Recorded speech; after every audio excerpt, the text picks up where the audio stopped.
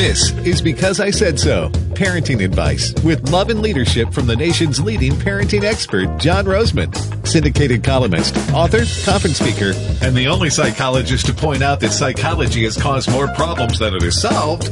From American Family Radio, here's your host, John Rosemond. Welcome to the show, folks. It's called Because I Said So, and I'm your host, John Rosemond. You can find out more about me, my books, my syndicated newspaper column, and my upcoming speaking engagements, which take place hither and yon, all across America, primarily August through May, by going to my website, John Rosemond, JohnRosemond.com. The show is all about parenting, and I'm a very traditional, biblically based guy. Nothing new from me, because I don't believe that there is, concerning children or raising them properly, anything new under the sun. I believe that the Bible is the only book we need in order to raise children properly. We need to trust in the Lord with all of our hearts, and He will direct our paths appropriately. And so I go around the country 9 months a year, more or less coincident with the school year, and I try to keep traditional, biblically based parenting alive in America. That is my ministry, and that is my mission. And I do a variety of presentations. I do 90-minute presentations. I do 3-hour, I call them seminars. And then I do full-day seminars, and then sometimes I do 2-day small group seminars. I call those parent retreats. And anyway, you can go to my website and find out more about all of that. Question from the mother of a 12-year-old. Our 12-year-old has a smartphone. I know you don't approve. No, I don't. But all, and I do mean all, of his friends have them, and texting is how they communicate. Yes, I know that too. I don't think, under the circumstances, and this is the mother now speaking, that making him be the odd man out socially is a good idea, and she puts odd man out in quotation marks. I don't think, under the circumstances, that making him be the odd man out socially is a good idea. So, our question: do we have a right to monitor his cell phone communications?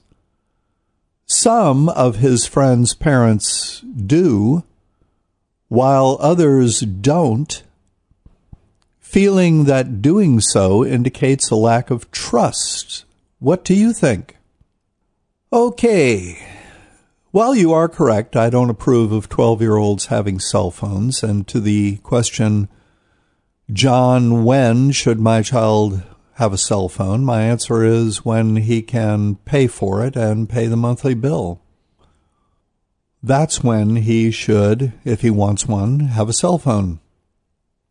But here's my answer to the mother when she says, do we have a right to monitor his phone communications? Some of his friends' parents do, while others don't, feeling that doing so indicates a lack of trust. What do you think? What I think in general is that parents who buy an expensive technological toy for a child, primarily because all his friends have one, have lost a firm grip on common sense. But then, as Rush Limbaugh recently said, common sense is on the wane in America today, in every sphere, in every facet of American existence. Yes, I think parents who buy an expensive toy for a child on the basis of the fact that all his friends have one are common sense challenged. Toy? John? Toy? A cell phone is not a toy. Oh, yes, it is. It's a toy in the hands of a 12-year-old or a 14-year-old or a 16-year-old. It's a toy. Your smartphone is not a toy. My smartphone is not a toy. My wife's cell phone is not a toy. You, I, my wife, we use our cell phones for legitimate communication, essential purposes. I use mine primarily for work-related situations. For example, as well as calling my wife, calling my son, calling my daughter, calling my grandchildren, calling my friends, arranging appointments, and so on and so forth. My cell phone is not a toy. My wife's cell phone is not a toy. Your son's cell phone is a toy. It is a toy because your son uses his phone primarily for entertainment, for superfluous, completely non-essential purposes. Therefore, his cell phone, by definition, is a toy. Period. It is not sorta, kinda a toy, sometimes a toy. It is a toy. All right, that's my feeling number one. My feeling number two is, so what if all of his friends have smartphones? Who cares? Well, I'll tell you who cares. Your son cares. But who, beyond your son, cares? Children, including those in high school, by the way, do not need smartphones. They have them because they want them. I'll say that again. Children, including those in high school, do not need smartphones. No parent in America has ever been able to logically justify that their child has a cell phone because of a legitimate need. All of their explanations when I ask, why does your child have a cell phone, they all boil down to, well, all of his friends have one. I mean, John, that's the way they communicate these days. Blah, blah, blah, blah, blah. In other words, they have them because they want them. Just like when I was a teenager, I wanted my own telephone because a lot of my friends had their own telephones in their rooms. Their parents had put telephones into their rooms, given them their own phone lines. This was in the day of hard lines, folks. Because they were tired of going to use the phone and finding their child on the phone when they needed to use the phone for an essential purpose, and their child was using the phone for a non-essential purpose, for completely recreational and entertainment purposes. And so, instead of dealing with the issue, authoritatively, they gave in to their children and put their own phone lines in their room. So I wanted a phone line in my room too, because most of my friends had phone lines in their rooms. And my parents said, if all of your friends jumped off a cliff, would you follow them? And I said, what does that have to do with it? Jumping off a cliff, I'm talking about a phone. And my parents said, well, then let us answer your question directly. The answer is no, you're not going to get a phone. But why? Because I said so. And that was the end of the discussion. So today's kids have phones because they want them. And they have parents who, like my friend's parents, when faced with the choice between doing the sensible thing and what a child wants them to do, choose the latter. You want your child or teen to have a means of contacting you in certain situations? Fine, I'm all for that. Go to a big box store, Walmart, Target, buy them a flip phone, register it, put some minutes on it, give it to said child or teen, selectively, only on those occasions when you want him to be able to get in touch with you at a moment's notice, and vice versa. Buy a phone. Give it to him selectively. He's leaving the house, hand him the phone and say, call me if you need to. Bada bing, bada boom. As for the idea that a child without a smartphone will be, as you put it, the odd man out, that's simply not true. Over the past 5 or so years, many parents have told me their kids don't have smartphones and won't until they can pay for them themselves, including the monthly bill. All of the kids in question have friends. All of the kids in question are socially active. They do not spend their weekends curled up in fetal positions sucking their thumbs. Social skills determine whether a child has friends, not a smartphone. And if you haven't noticed, where children and teens are concerned, social skills and smartphones are incompatible. In fact, these devices do kids very little good and a lot of bad. They become obsessions, addictions, and by the way, the research indicates that they actually induce changes in the brain that mimic the type of changes in the brain that are brought about by other addictions. They become impediments to proper socialization, conversation, in other words, during the years that are critical to the formation of social skills. In addition, too many youngsters use their smartphones for inappropriate purposes, especially boys.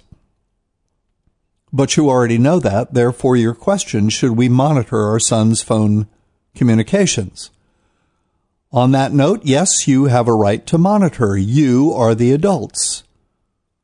You support your son. In the final analysis, the phone in question is yours, not his. You are loaning it to him.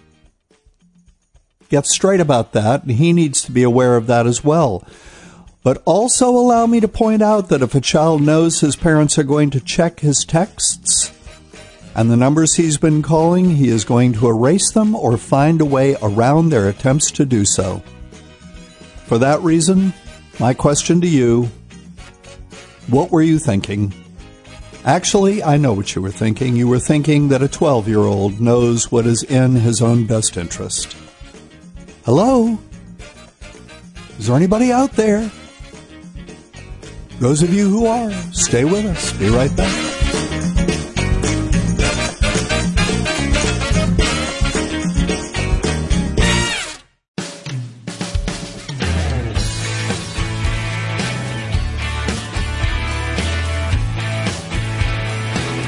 Welcome back to the show. Thanks for staying with us. I'm John Rosemond, your host.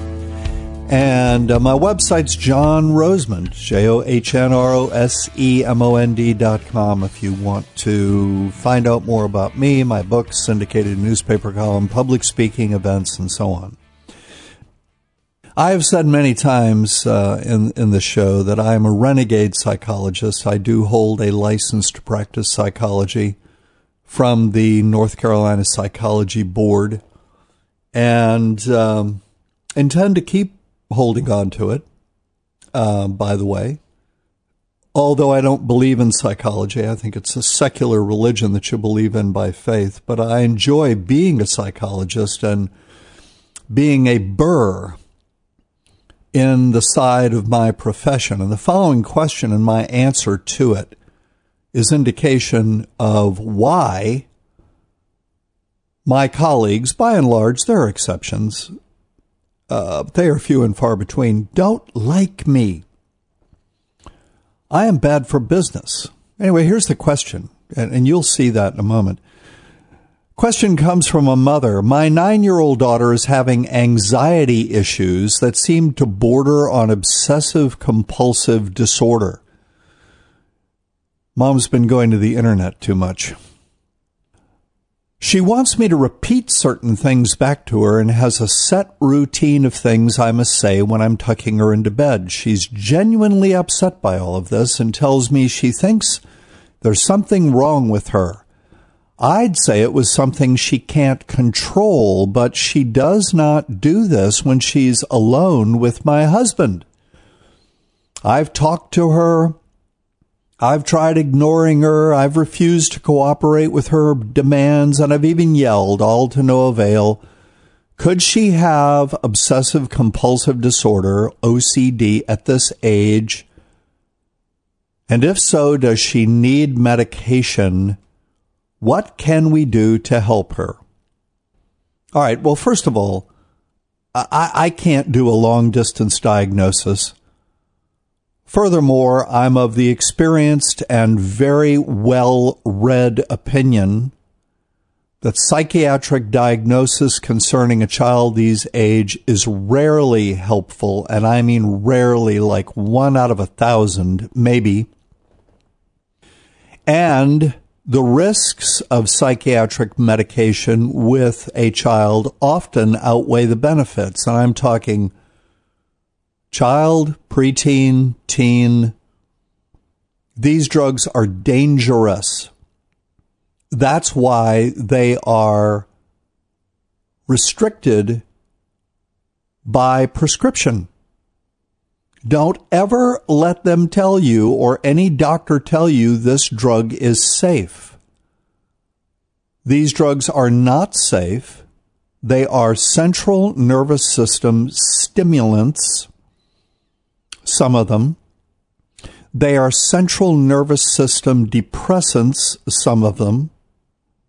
In any case, they alter the functioning of the central nervous system and the brain in sometimes very unpredictable ways, depending on the child. And oftentimes, these modifications and alterations are even life-threatening.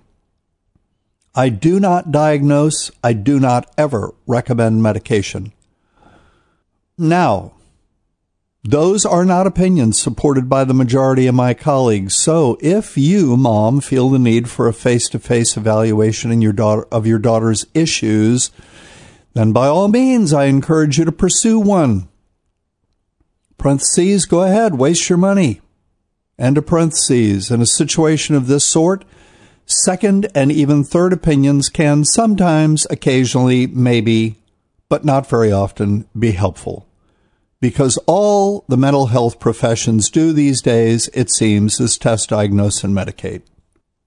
Based on slightly more than 100 words of information you provided, but more than 40 years of experience with emotional and behavioral issues of childhood, my sense is that your daughter does not have a mental disorder that can be objectively determined.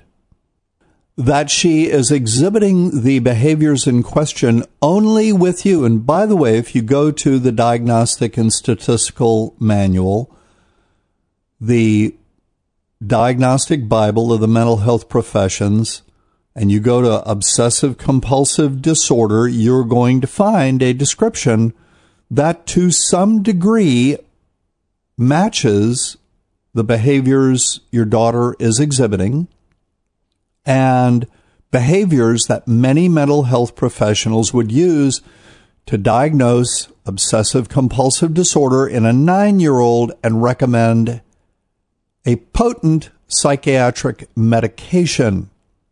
But the fact that your daughter is exhibiting the behaviors in question only with you, not her father or anyone else, suggests that your relationship with your daughter, and don't take this the wrong way, has developed or is developing codependent aspects, defined as a lack of emotional boundary. That's what codependency is all about. Codependency is all about a relationship between two people in which there is no emotional boundary. In this case, and codependency in the mother-child relationship in America is rampant. It is epidemic these days, folks. It boils down to this. What the child feels, the mother feels. The mother cannot separate herself from anything the child feels. She personalizes it and feels that it is her job to solve the problem. So today's mothers just don't say to their children, as I would say to a child in a situation like this, well, child of mine, I don't know what you're going to do because I'm not going to cooperate with you telling me to repeat things over and over and over again. I'm just not going to do that. So I don't know how you're going to handle these feelings that you have, but I'm not going to cooperate with them. And by the way, if you need to cry because I'm not going to cooperate, that's just fine. I will leave you alone so that you can cry by yourself, because actually listening to your crying is quite irritating to me.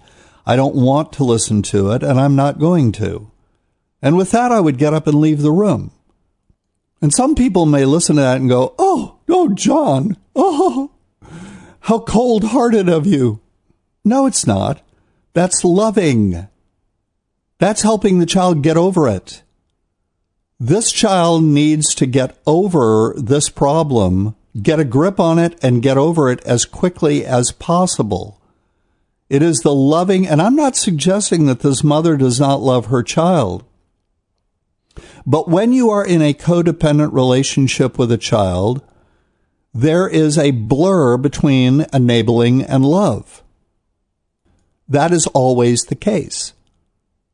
And that is what I suspect in this relationship here. My daughter began, the other thing to consider here, folks, is that almost all children at one time or another during their childhoods exhibit psychiatric symptoms of one sort or another.